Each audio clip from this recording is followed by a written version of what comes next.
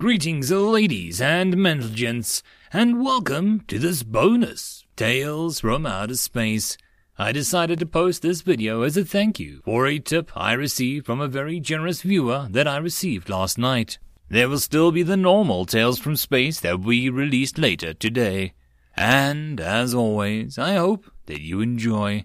And thank you again for the tip. Any and all support for the channel, whether it be monetary or otherwise, is very much appreciated. Enjoy. Story number 1. The finest meal that you'll ever have. Written by Telekinetic Guitar. As the turn of the 22nd century, many of Earth's colonies revolted. Within days, enemies of the Earth's mighty empire declared war, hoping to take advantage of the chaos. Forced to fight battles on all fronts, we had been dragged into the center of the Third Galactic War. After nearly 3 decades of bloodshed and meaningless carnage, Earth and her allies emerged on top. In the aftermath, countless planets lay destroyed, and people all around the universe prayed for peace and prosperity. All the involved parties ceased fire, and finally, soldiers could return to their homes. Like many others, General Rayleigh wanted to put all of what happened behind him. He had led many of Earth's troops to countless victories, and now longed for a peacefully settle down to discover his place in the new world. For his service to the Empire, the President awarded him with a hefty pension and a manor on a planet Leos, the birthplace of his late mother. He had spent his last 20 years fighting. Wars was all he knew and all he was good at. To somebody who'd been in battle his entire life, the normal world seemed foreign and empty. Rayleigh, however, was not a man to live life without purpose. He planned to spend his first month introspecting and thinking about how he wanted his new life to shape out. Leos consisted of many fertile and uncultivated lands. He could spend his money and buy land near his house or become a farmer. Else, he could use it to buy a spaceship and spend his remaining years exploring the galaxies. The possibilities were endless, and soon Rayleigh was overwhelmed with choices. One day, an unusual guest came to visit him. She was an old woman who traveled halfway across the galaxy to speak to him. By the time she left his house, Rayleigh had once again found purpose in his life. Ellis had been Rayleigh's closest friend in the war. They originally met each other as recruits in the training camp, and later they had been assigned to the same battalion. For 8 long years they fought countless battles side by side. On one of their missions they had been stranded on an inhospitable planet. After roaming the land for many days, they finally came across a crashed and abandoned spaceship. Ellis confirmed that he could fix the radio, and by help would be arriving the next day. That night, as they waited for rescue, they ate the first meal in days. It was a rotten apple that they'd found in the cockpit. It tasted bitter, and the two quickly divided it amongst themselves and devoured it within seconds. Later that night, they talked about what all they'd do once the war was over. It had become a tradition for them to do so after every mission. It was one of the few things that kept them going. This time, they talked about opening their own restaurant. They would offer customers the finest meal they'll ever have. Both knew, however, that the end of the war was nowhere in sight. They had even begun to lose hope of ever seeing the planets coexist peacefully in harmony. Less than a year later, Ellis was gravely injured in combat. He succumbed to his injuries before a medic could get to him. Following that day, Rayleigh started having a regular occurrence of nightmares. Rayleigh's unexpected visitor was Ellis's mother. Having lost her only son, she had waited 13 years for the war to end. When it did, she left to seek out Ellis's dearest friend and learn about her son's final moments. The two talked for hours, telling each other stories of the man who had meant so much to them. In the midst of their conversation, Ellis's mother talked about a lifelong dream to open up a restaurant. Rayleigh was taken aback when he heard this. He was reminded about the time that they had talked about it during so together. He never really realized that his friend genuinely held such a dream. The moment he found out, Rayleigh made up his mind. He would honor his best friend's memory by accomplishing his lifelong dream. He would open up a restaurant and figure out a way to offer the customers the finest meal of their lives. Rayleigh was a smart man. He had ranked first in the military when it came to mental proficiency and was one of the youngest generals in the Quadrant's history. His strategies and tactics had tipped the tide of the side's favor on many occasions. He realized that although he was no longer a soldier fighting a war, the mindset and strategies he had developed in wartime would be of use in the business world. Acknowledging that his knowledge regarding the dining industry was scarce and lacking, he made a decision to spend the next 5 years studying the history, science, and psychology of food. He traveled to Earth in an attempt to study the galaxy-renowned cuisines. By his second year, he learned Italian, Indian, Thai, Chinese, Mexican, and every other cuisine that he'd ever read or foreseen. At each step, his main focus lay on thinking about how he could use this new knowledge to craft the finest meal a customer could have. He held the belief that a successful business was driven by innovation, which came from the technology and research. By the end of the 5th year, Rayleigh had a clear vision of what his restaurant would be and how it would operate. He spent the next 3 years documenting and refining his plan. By this time, his friends from the war had reached high positions. He proceeded to schedule meetings with investors he'd served with. They invited him to pitch his idea in front of everyone.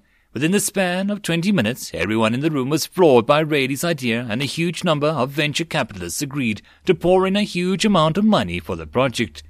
As the year went by, suspense and mystery regarding the restaurant continued to build up.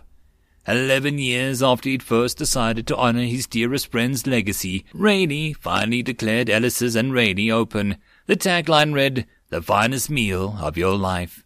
He had carefully selected and invited various food critics and journalists who were now lined up outside. Sharp at 12, the doors opened and the very first wave of customers.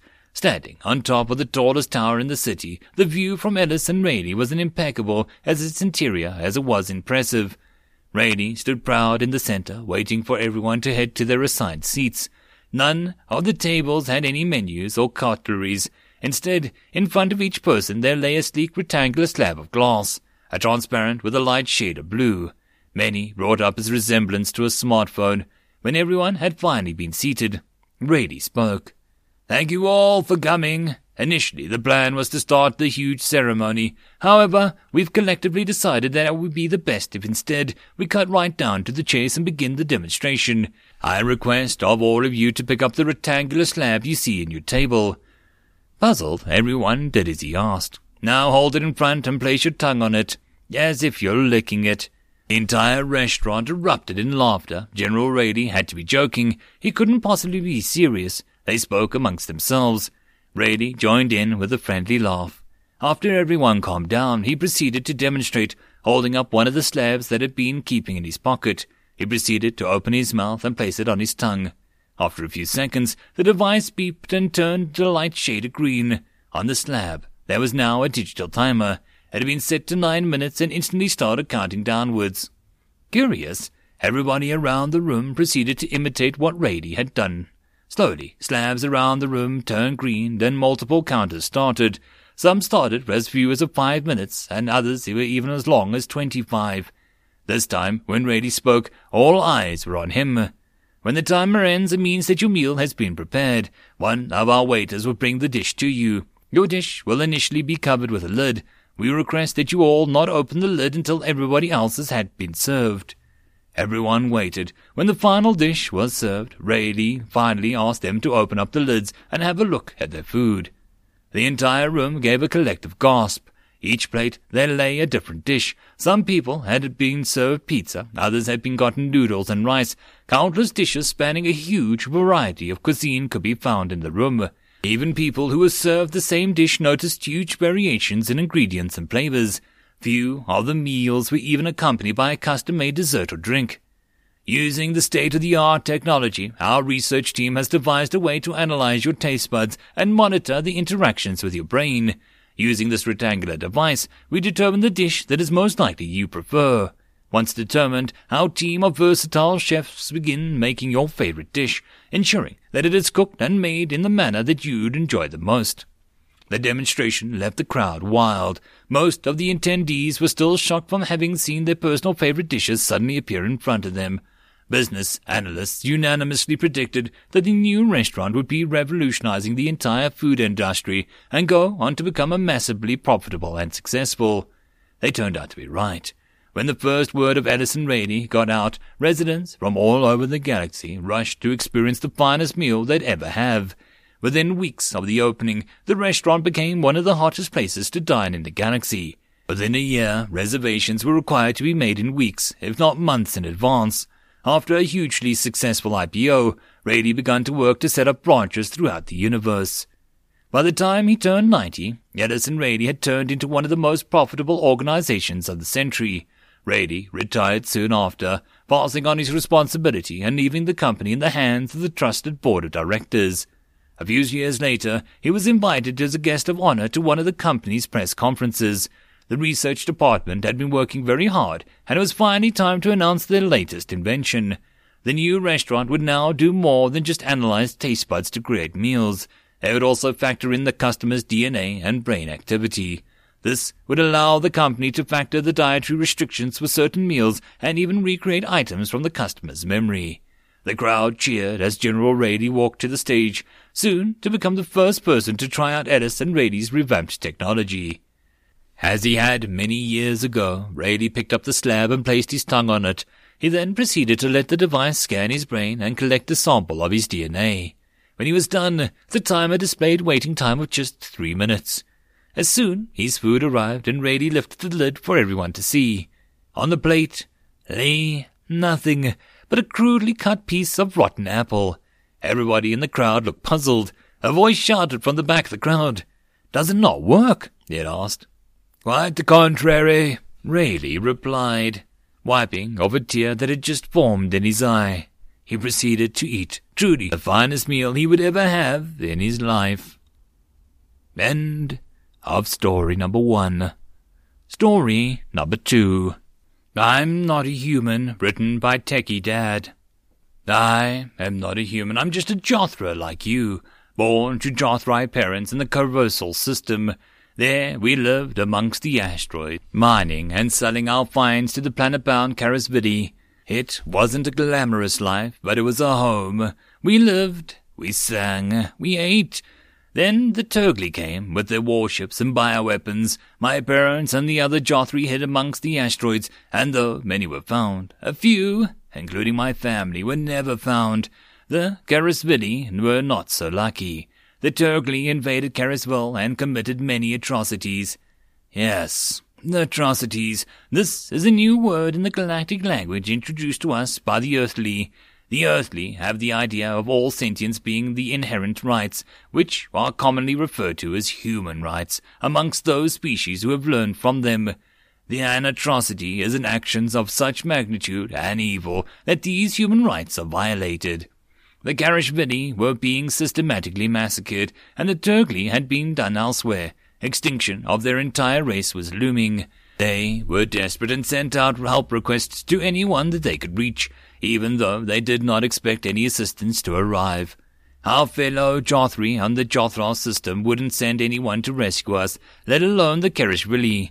Other species would also not see the value in sending assistance to a planet that would soon be wiped out, and potentially making enemies of the powerful Turgli.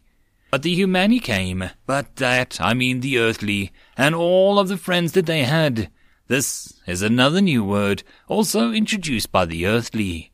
Friends are allies with whom a permanent bond has been made, based on mutual respect and admiration. Humani used to refer to this as Earthly. Now it refers to Earthly and all of the friends that they have made.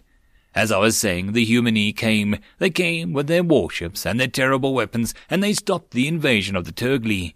But instead of killing them all, was captured and gathered together in prisons. Then, when the Humani saw the atrocities that had been committed against the Karasvidi, they put the Turgli in a trial for the war crimes. Another new term, the idea of some actions would never be allowed, not even in times of war. Turgli found guilty of war crimes were executed swiftly, with minimum of pain and suffering. The rest were placed in barges and returned home. The home system of the Turg was notified that they would not be invaded or forced to pay retribution, and a request was made to exchange diplomatic parties. This was so shocked at the Turgli that they accepted the terms. The Humani then brought even more ships, and did everything they could for the Karasvidi. doctors, rebuilding projects, education. When my father was desperate enough, he contacted the Humani as well, and he was given food, water, and air for our whole family. Other survivors from the asteroids were also treated kindly and given assistance as requested. So no, I am not a human, but I wish to be. I am trying to live my life the way that they might respect and admire me the way I respect and admire them. I hope that when I finally get a chance to meet an earthly face-to-face, we might be friends. And someday I hope my future children will be considered Humani.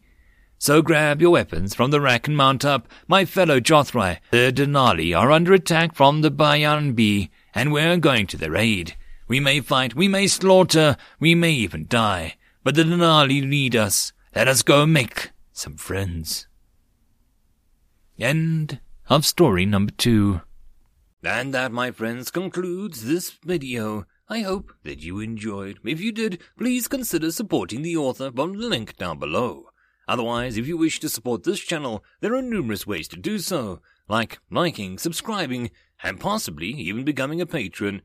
Otherwise, the easiest way would be to share. And until the next video, I hope that you all have a good one, and I'll see you then. Cheers.